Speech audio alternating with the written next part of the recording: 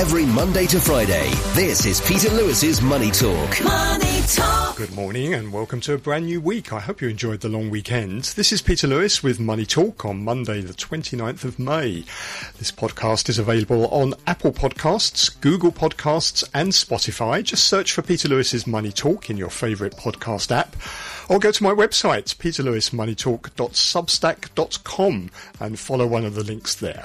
This podcast is sponsored by Surfin Group, which is headquartered in Singapore and offers online financial services to 30 million customers across 10 countries.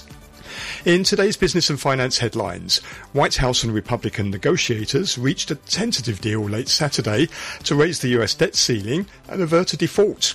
The deal includes a 2-year debt limit increase and a 2-year agreement that keeps non-defence spending roughly flat with current levels, while increasing it by 1% in 2025, with no further caps after that. Republicans had initially pushed for deeper spending cuts over a decade.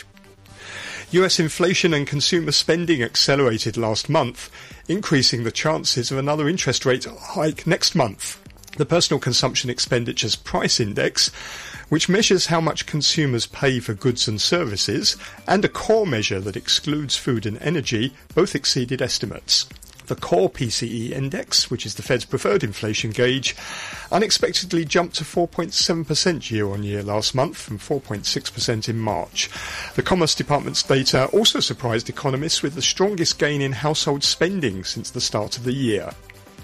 Profits at industrial firms in China fell in the first 4 months of the year on cooling demand, deepening factory gate deflation and margin pressures. Profits earned by China's industrial firms dropped by 20.6% from a year earlier in the first 4 months of 2023.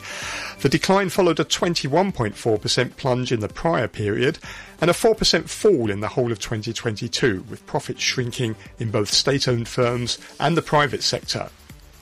US Secretary of Commerce Gina Raimondo met her Chinese counterpart Wang Wentao Friday. She discussed concerns on recent actions taken on American companies operating in China. Mr. Wang raised concerns about US export controls in areas such as semiconductors, as well as a proposal to review outbound investments for security purposes. Mr. Wang is expected to meet US Trade Representative Catherine Tai in the coming days. On today's programme, I'm joined by Alex Wong, Director at Alex KY Wong Asset Management, and Sunil Kashyap, Director of FinMet. And with a view from mainland China is Ben Carinder, Managing Director at the China Market Research Group. Peter Lewis's Money Talk. US stocks hit a 9-month high on Friday, propelled by solid economic data and a rally in technology shares. The S&P 500 advanced 1.3% to end the session at 4,205. That's its highest level since mid-August. For the week, the benchmark index gained 0.33%, notching its second straight week of gains. The Dow rose 329 points, or 1%, to 33,093. Over the 5 trading days, it dropped 1%. The tech-heavy Nasdaq Composite led the way, gaining 2.2% to 12,976, boosted by a rally in artificial intelligence-related stocks. The Nasdaq, which is off to its best start in more than 30 years, rose 2.5% for the week, its 5th consecutive week of gains. The advance was led by shares in computer chip design and Nvidia, which jumped last week to take the company's valuation close to the $1 trillion mark. On Thursday, Nvidia soared 25% to an all-time high, adding just under $200 billion in market cap, boosted by chips that are driving the artificial intelligence revolution. And that is the largest single-day market cap gain for any stock in US equity market history. From the October 2022 lows, Nvidia has risen now more than threefold, adding $665 billion in market cap, and its shares are up nearly 160% this year alone, putting it on the cusp of becoming the first $1 trillion chip company. Last week's surge was sparked by its latest quarterly results. The company said it was raising production of chips to meet surging demand as the AI boom translated into record sales. And excitement that the new era in computing is kicking in faster than previously thought sent chip stocks around the world soaring. Taiwan Semiconductor Manufacturing, which makes Nvidia's chips, rose over 14% in US trading on Thursday and Friday. Equipment supplier Advantest surged over 21% to an all-time high in Tokyo over the same over the same period, while Hynix advanced almost 12% in Seoul in just 2 days. And in Europe, semiconductor stocks, ASML jumped almost 10% since Nvidia's results, and BE Semiconductor Industries nearly 12%. Chinese stocks hovered around a 5-month low. The CSI 300 index of the largest companies listed in Shanghai and Shenzhen was down 2.4% last week. And heading towards a 4th straight losing month, the benchmark has slipped 8.4% from its peak now at the end of January, wiping out $1 trillion in value from domestic A shares. Hong Kong markets were closed for a public holiday. Last week, the Hang Seng Index fell 3.6% over the 4 trading days, and futures markets are pointing to a gain of around 100 points in the Hang Seng this morning. You can get more details on the latest market movements in my daily newsletter, which you'll find at peterlewismoneytalk.substack.com. Every Monday to Friday, this is Peter Lewis's Money Talk.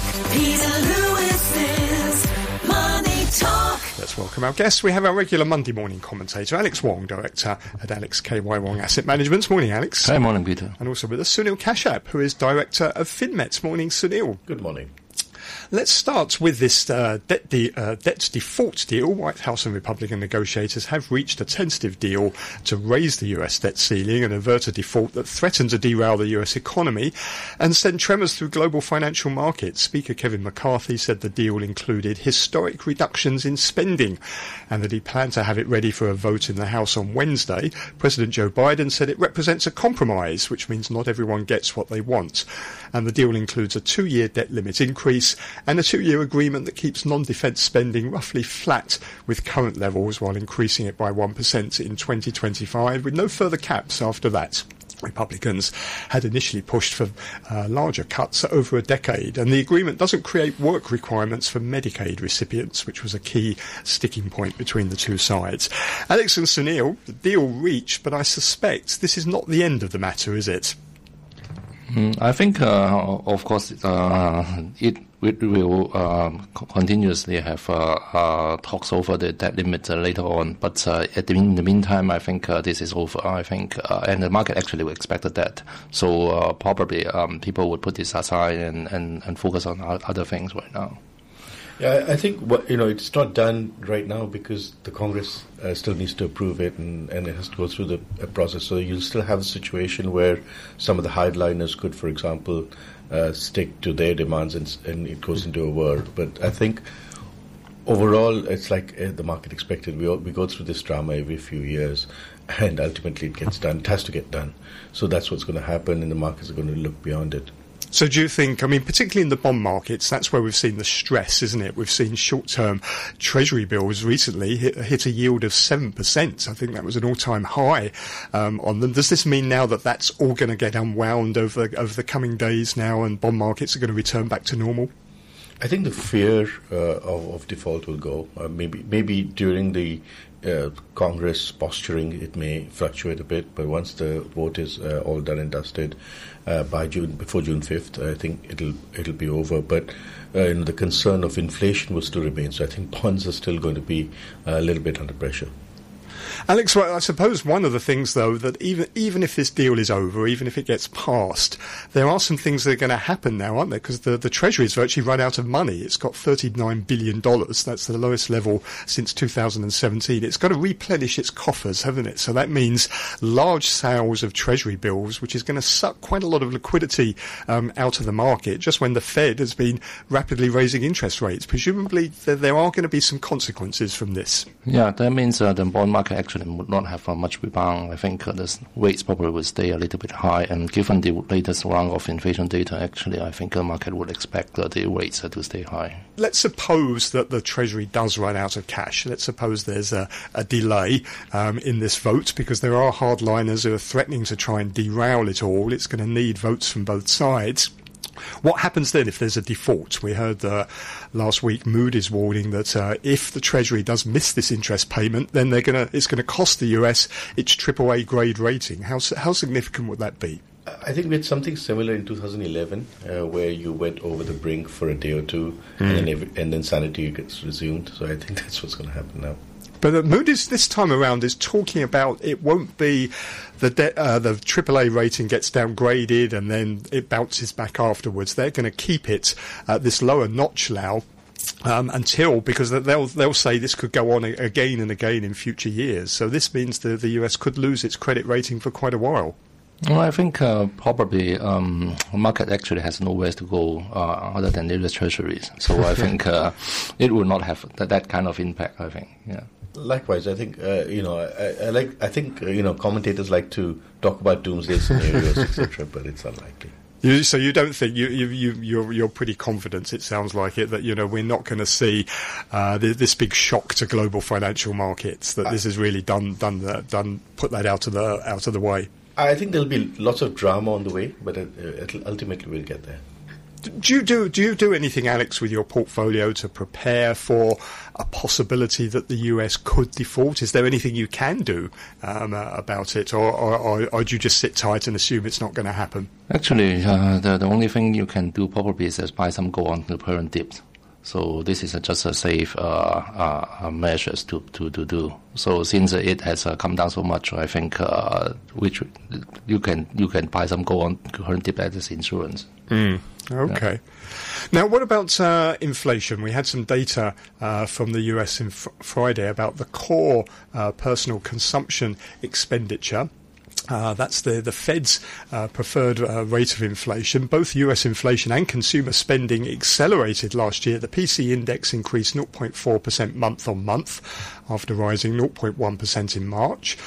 Prices for goods increased 0.3%. Services inflation accelerated to 0.4%. And the core PCE index, which is the one that the Fed watches, rose 0.4% in April, ahead of March's 0.3% increase. And on an annualized basis, it rose to 4.7% last month from 4.6% in March. Not much sign there that inflation is coming down, is there? No, there isn't. I think one thing to remember is the equity markets, which form largest part of the financial markets. In these equity markets, people want lower interest rates because the valuations go higher. So you saw the similar situation last year when the Fed was talking about transitory inflation, and all the commentators were saying yes, inflation is not going to rise. And so you have a similar thing playing out where everyone is looking for a pivot in interest rates, so they want to believe that inflation will come down. But it's not happening. The data doesn't show it yet. Yeah. Is it worrying, Alex? It's really quite sticky, isn't it? And also the core number suggests that maybe inflation is starting to become embedded in people's minds. They are expecting price rises. Yeah, I think this is a little bit worrying because it has not come down, even as commodities come down. So that means that something actually was wrong structurally. So I think this is a bit worrying in the long term. Yeah. What's happening is wages are going up. People have more money. They're spending. So what the best likely situation may be that once you get to the summer, people start saying, okay, I need to save up again, and then stop spending because they're worried about inflation in the future. But right now, they're worried about a recession in the future. But right now, what you have is a situation where people are spending, their salaries going up, they're spending, so that cycle of inflation is going through. And we're seeing personal spending in the US, the highest level of the year, jumped 0.8% month on month. What was interesting was the things they were spending on, like healthcare, for example, and insurance. It sort of suggests that the psyche of the consumer has changed, particularly post-COVID, that has become more concerned about things like healthcare, like having proper insurance, and maybe are more interested in things like that than necessarily buying luxury items or big-ticket items. That's right. And more importantly, these are price inelastic. So even when prices go up, you still buy insurance. So you have a situation where it creates that stickiness of inflation because people will still buy even though the prices are higher. Alex, what does the Fed do? I think we probably may still see one or two more rate hikes in the near future. Yeah. But they will pause. I mean, I believe that the next month they will pause and let the market do its thing and see whether there is a reduction in inflation again. So they'll give it a month or two. But if it doesn't happen, I think they'll come back forcefully. The policymakers on the FOMC seem quite divided, though, don't they, about this, about whether to pause or not. We had some comments last week from various policymakers, some of whom were saying exactly that we need some time now to assess. Others were saying, nope, inflation is just not coming down enough. We've got to keep on going. But they are all unanimous that they will increase rates if inflation remains. So, the other thing that's happening is the markets are also repricing the chances of a rate cut or several rate cuts by the end of the year. They were initially talking about 3 25 basis point rate cuts by the end of the year. That's virtually been completely priced out now. But presumably that's because it was just unrealistic in the first place, wasn't it? That was never going to happen, and certainly not if you believe the Fed. Yeah, I think, of course, this is more difficult now because of the stickiness of the inflation. But I think this does not affect the market right now because the expectation for AI growth actually is so high. So it trumps everything, actually. Yeah, people were hoping that somehow inflation would come down so soon, just like they were last year, and it didn't happen. I want to switch attention to the equity markets. We've got this almost euphoric rally going on now in artificial intelligence stocks. We saw that with NVIDIA. It's almost become worth $1 trillion now, which added $200 billion in just 2 days. That's the biggest increase in market cap on record. It was all sparked by their earnings, where they say that there was increasing demand for AI-related chips. Alex, how real is this? Is this going to be the next now big theme in markets? I heard one analyst describe it as a new gold rush with NVIDIA selling all the picks and shovels. Is that where we're at? Yeah, right. We are now at this kind of fever, and I think this is just getting more crazier. I think probably we would continue to see this kind of strength in the market. But since we probably are expecting the inflation to remain sticky. So other than the tech parts of the market, actually other segments probably may be running a little bit weak. So we would see a very big polarization in the global market. So AI-related themes actually would remain strong, but other things probably a little bit weak.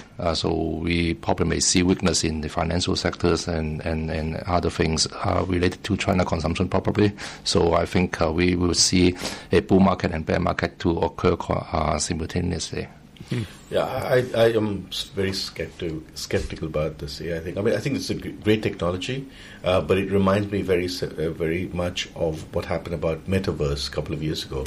Everyone was talking about Metaverse, and there was so much money going into it, and Facebook decided to commit $10 billion, and then you had this big surge in Metaverse stocks, and then what happened is people just lost interest because the dream was great, but the delivery was very slow. And I think the same situation may arise with AI. It's a great technology. It has huge potential, but these things take years to come to fruition. And the market is, I think, pricing in the most positive scenario of it happening within a few weeks. And I think there's going to be a realization later. I think also this is driven by the fact that there's no real good stories out there. So the bulls need a good story, and then everyone's rushing into AI. If you look at actual earnings of companies, it's pretty flat, and so that's why this is people are latching onto this feel-good story.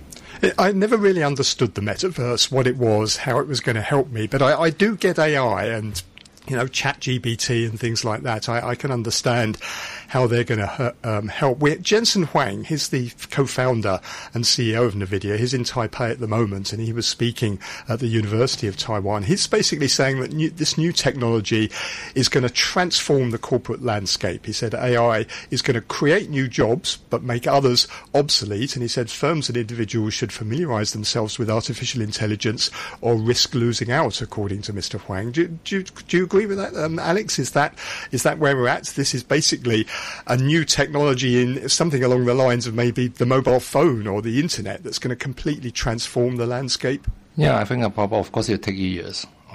So right now people probably are focusing on the stories and not about the business model. So this probably may create something like a very big bubble in the meantime.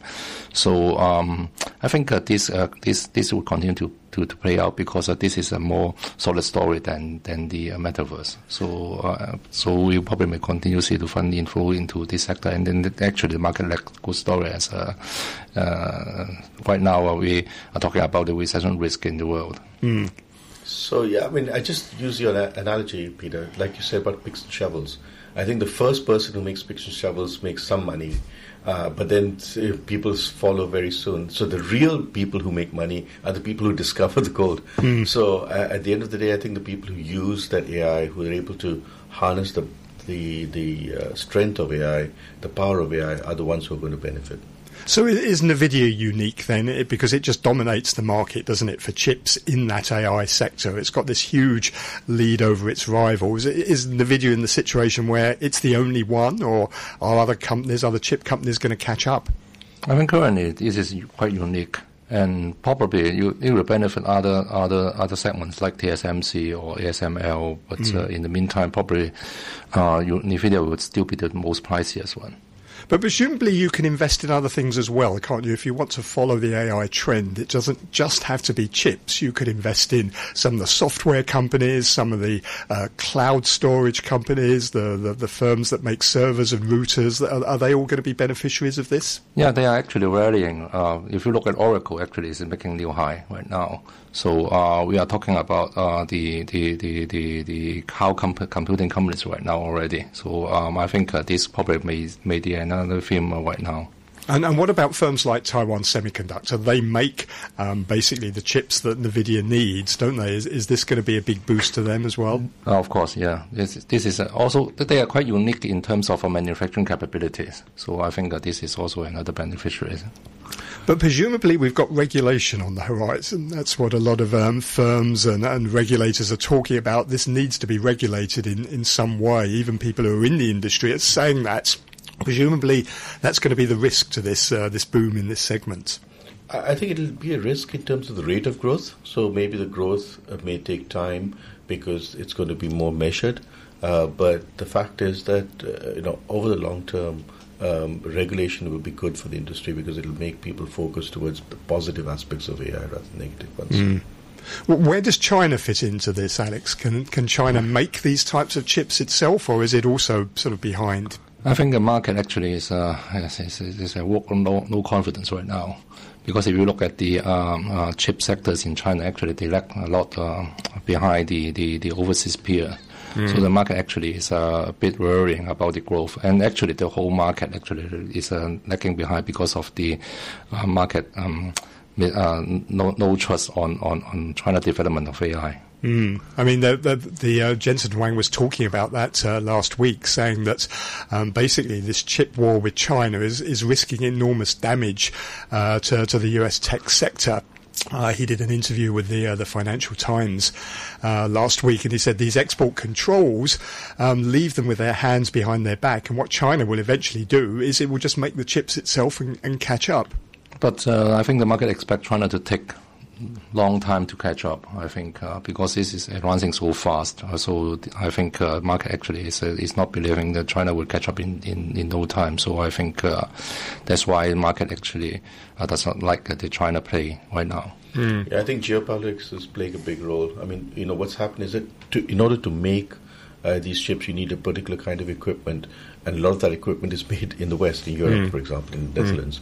And so using its power, the US is trying to avoid, to stop those exports of equipment from Europe to China. I mean, this tech war, is it getting out of hand? Because we've now got China retaliating against Micron, for example. The US says that's not acceptable, although I find it a little bit strange. The US, on the one hand, says it doesn't want to sell high-tech equipment to China, so China says, OK, we'll ban it then, and now they're upset about it. It seems to all be getting completely out of hand, doesn't it? So I think this is not good for China, because actually I think China is the one to hurt. Really? Yeah. And it's inevitable. I mean, so you're right, because China still needs the basic technology to get up to that level, to scale up. And so by, with this issue, I mean, in a way they don't have a choice. They have to retaliate. But it is a difficult situation where China was just ramping up its capability, and it's been stopped. And it's sort of shot itself in the foot in the process.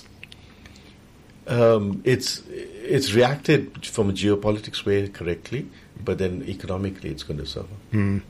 Well, what about Chinese stocks? They're hovering around a 5-month low now. A lot of focus on the sluggish economic recovery, also the geopolitical issues. The Shanghai Composite had 3 straight days of losses and is down 2.2% over the week to a 5-month low. The CSI 300 index, which is the largest companies listed in Shanghai and Shenzhen, that was down 2.4% last week and is heading towards its 4th straight losing month. The benchmark slipped now 8.4%. From its peak in January, wiping out all its gains for the year. What's gone wrong, Alex? We had a good rally, didn't we, really, into the beginning of the year, which started about September, October time on the hopes of China reopening, and that's all been given back now. Yeah, I think that the most worrying part of this current decline is this decline in the consumption sectors. If you look at Li-Ning, Anta shares in Hong Kong, actually they are so weak.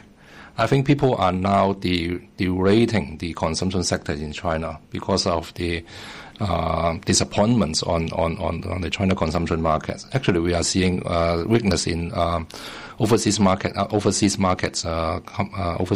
companies doing business in China as well. If you look at Nike, actually it's a decline over 10% this month. So I think the market actually is now a bit worrying about the consumption spending in China. So this is the most worrying part because in the past we are seeing weakness in the tech sectors already because of the regulatory risk. But I think people are a little bit optimistic towards the China consumption story. But right now I think they have completely changed the stance and we are seeing the derating. And actually they are pricier than overseas companies because of the growth prospects. So right now probably we may continue to see this kind of devaluation. So that would mean quite a lot of trouble ahead in China market.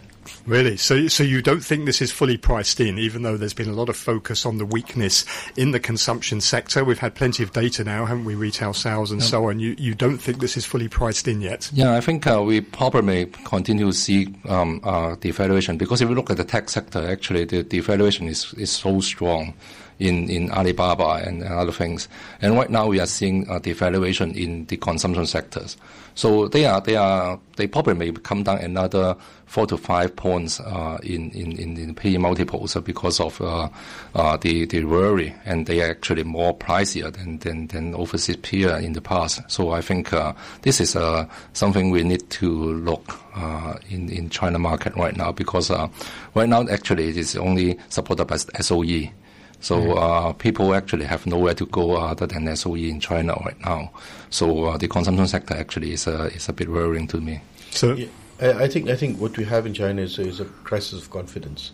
If you talk to people, you find that amongst the private sector, there is a sense of uncertainty about what the government expects from them. And whether they can deliver what the government expects from them. And the second is the consumer confidence is not that high. I think they've been through such a difficult time because of COVID, and the sudden change in policies there leaves them a bit perplexed about what the future holds. So that's what you're seeing played out in the markets. Alex, though, if you're talking about a 4 to 5 times re-rating on the multiple, I don't know what that translates into percentage declines, but that's quite big, isn't it? If we've got to shave off another 4 to 5 times earnings. Yeah, it is already happening, actually. If you look at Li-Ning and look at Anta, they are already having that kind of decline. So we probably may still continue to see that because they are not too cheap, and they are not having the power to compete in the global market. Actually, they are quite very focusing on the local market. So that is a bit worrying to me. And what about foreigners? They seem to be very underweight now, don't they? They sold about $18 billion yuan of shares last week. That's about $2.5 billion. They've sold about 27 billion during the first 3 months of the year. They must be getting to the point now where they are extremely underweight. Yeah, right. So we may see some kind of snapback rally later on because of this, but I don't think that would means a reversal. So we probably may see some kind of snapback rally later on because foreigners actually have all gone. So Chinese are actually dominating the market, but I don't think any kind of rally probably would propel into a sustainable one. You're quite bearish. This is quite a bearish call, Alex. Yeah, actually, if you look at the market right now, actually it's quite bearish because in the world, actually the market are supported by the AI concept. But in China, it is probably the only market which lack this kind of expectation. So that's why China probably will underperform the other part of the world. And do you think there'll be some policy support? Could there be interest rate cuts, RRR cuts, something like that, to try and help boost the markets? Yeah, I think so. But that probably may just give some short-term support only. Because what happened in China actually is a confidence issue. So young people actually are feeling lost, and they are not getting married, or the birth rate actually is really low, and the marriage rate actually is really low right now.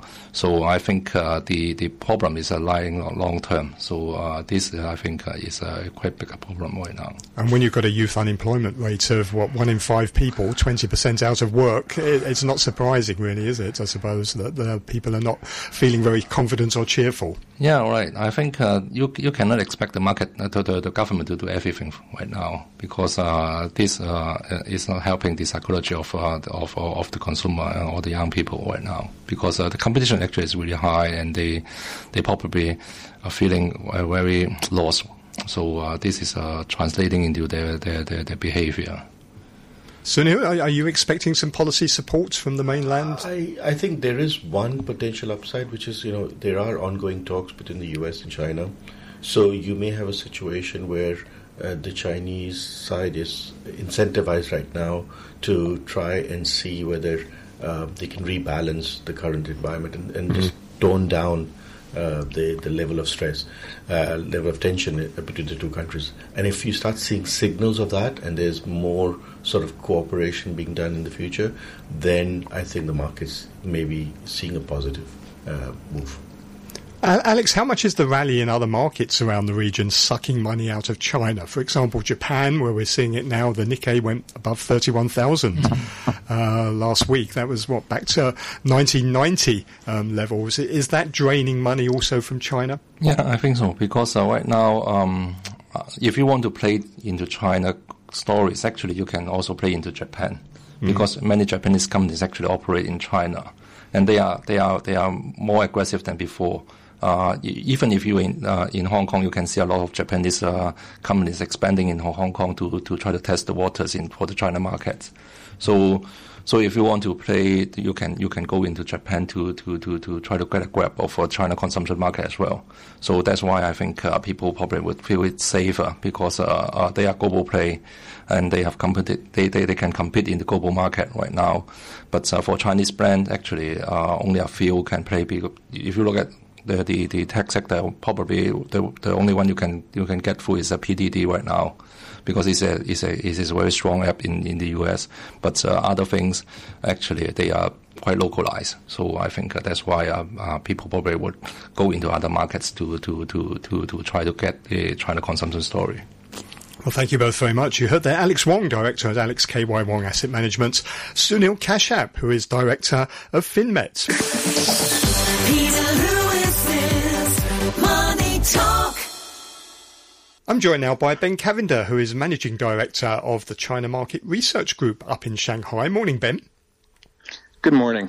I wanted to ask you what's gone wrong for Chinese stocks with the CSI 300, the Shanghai Composite, now down at a 5-month low, wiped out all the gains that we've seen from the low of the year, and also coming close to wiping out that rally that we saw from about September, October time last year.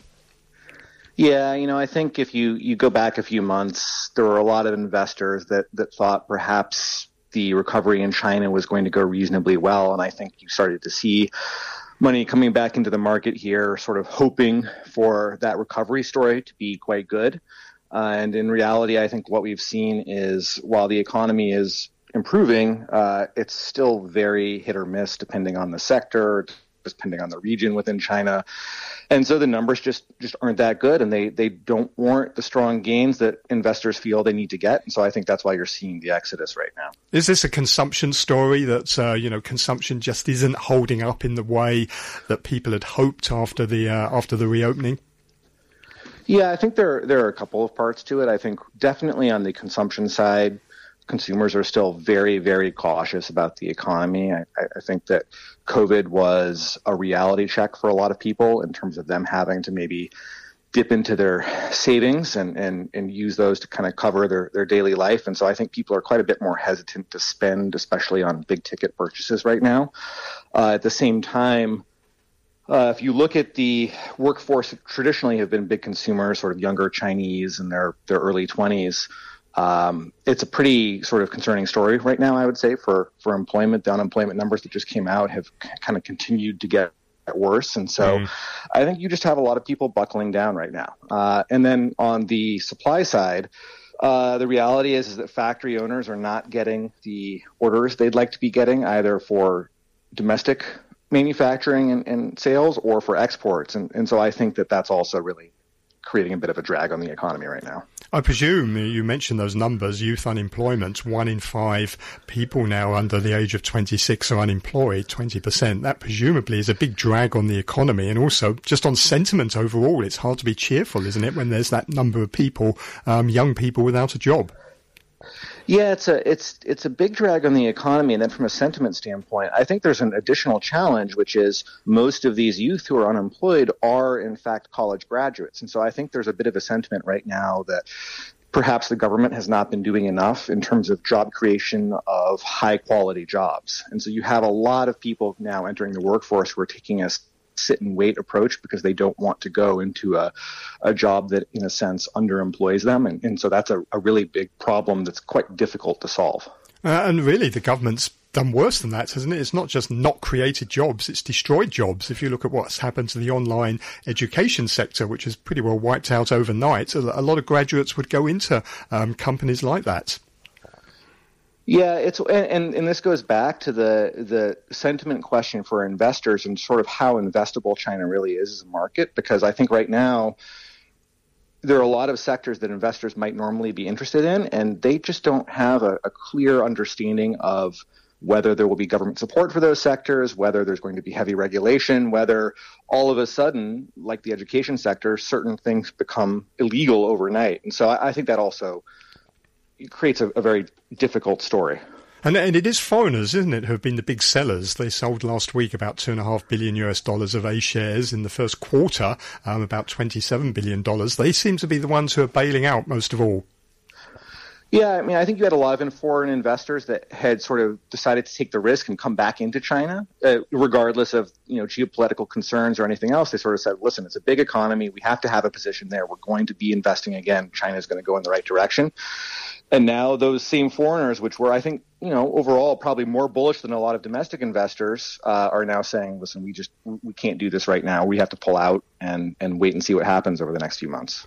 What is interesting is the difference between the Chinese consumer and the US consumer. The Chinese consumer seems quite downbeat. We had the data on Friday, the PCE data, which showed consumer spending in the US hit the highest level of the year. Now, presumably, that can't go on forever, particularly if the US hits a recession. So if the US consumer slows down, that's going to be another blow, isn't it, to the Chinese economy?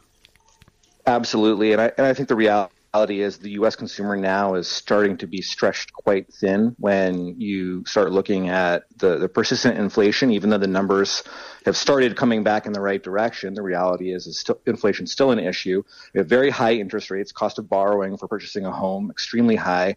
People can really feel the cost increases in the U.S. in their wallets. Now, if you throw in, for example, student loan repayments starting up again sometime soon, you start having a potential very big problem for the U.S. economy. So, and then because of that, a very big challenge for China. I think that we're going to find that the demand for Chinese goods does not bounce back the way a lot of Chinese manufacturers would like, though it will be interesting to see what happens with some of the tariff discussions that are about to be ongoing in the U.S.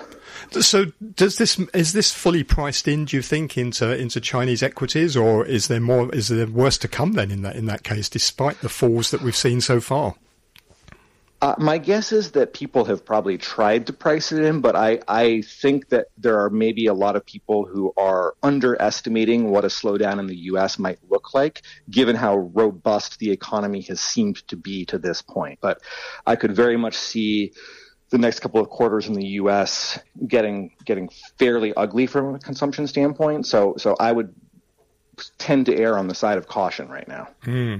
And what about the AI boom that we're seeing in overseas markets? There's almost like a frenzy, isn't there, at the moment in AI, particularly chip stocks, firms like NVIDIA, Taiwan Semiconductor, Advantest in Japan, all soaring. It looks like NVIDIA is going to become the first $1 trillion chip company. Are there equivalent stocks in China that investors could look at? Or is this unique to overseas? I mean, it's somewhat unique to overseas only because right now, if anybody does true due diligence into the capabilities of these businesses, it's still really companies with an offshore presence, whether in Taiwan or a couple of other markets, that have access to the machines and the IP they need to make the types of chips that are most heavily used for application in AI. But I think at the same time, we are seeing a lot of interest now in the Chinese chip makers, and anybody that thinks they're not going to be moving very quickly to close the gap they now see themselves in would probably be wrong. So I think companies like SMIC should do very well, and I think we are seeing them starting to get quite a bit of interest from investors, whether or not they can actually support market demand right now or not. But they're presumably a good couple of years behind, aren't they? Maybe more companies like NVIDIA and others. Yeah, I mean, I think probably on the R&D side of things, the reality is they're still a few years behind, and on the production side of things as well, they are too.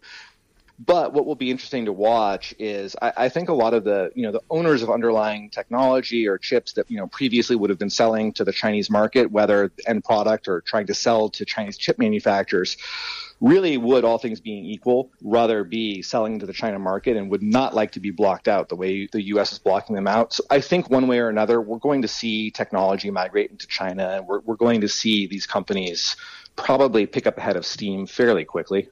And interestingly, Jensen Huang, who's the founder of NVIDIA, the CEO, is in Taipei at the moment. He's been giving some speeches there. He's saying that this chip war is also going to do enormous damage to the US sort of tech industry. He's basically saying that what will happen is Chinese companies will just simply start to build their own chips to rival NVIDIA's, and therefore the US has got to be very careful. Does that make sense?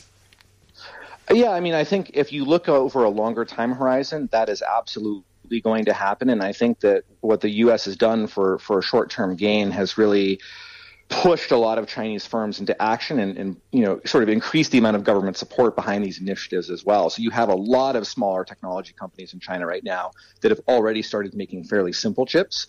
And you're just going to see them ratchet up the complexity of what they're able to do over the next 1, 2, 3 years. And so I think it will be a lot less time than maybe some pundits think before China sort of reaches parity with the U.S. technology.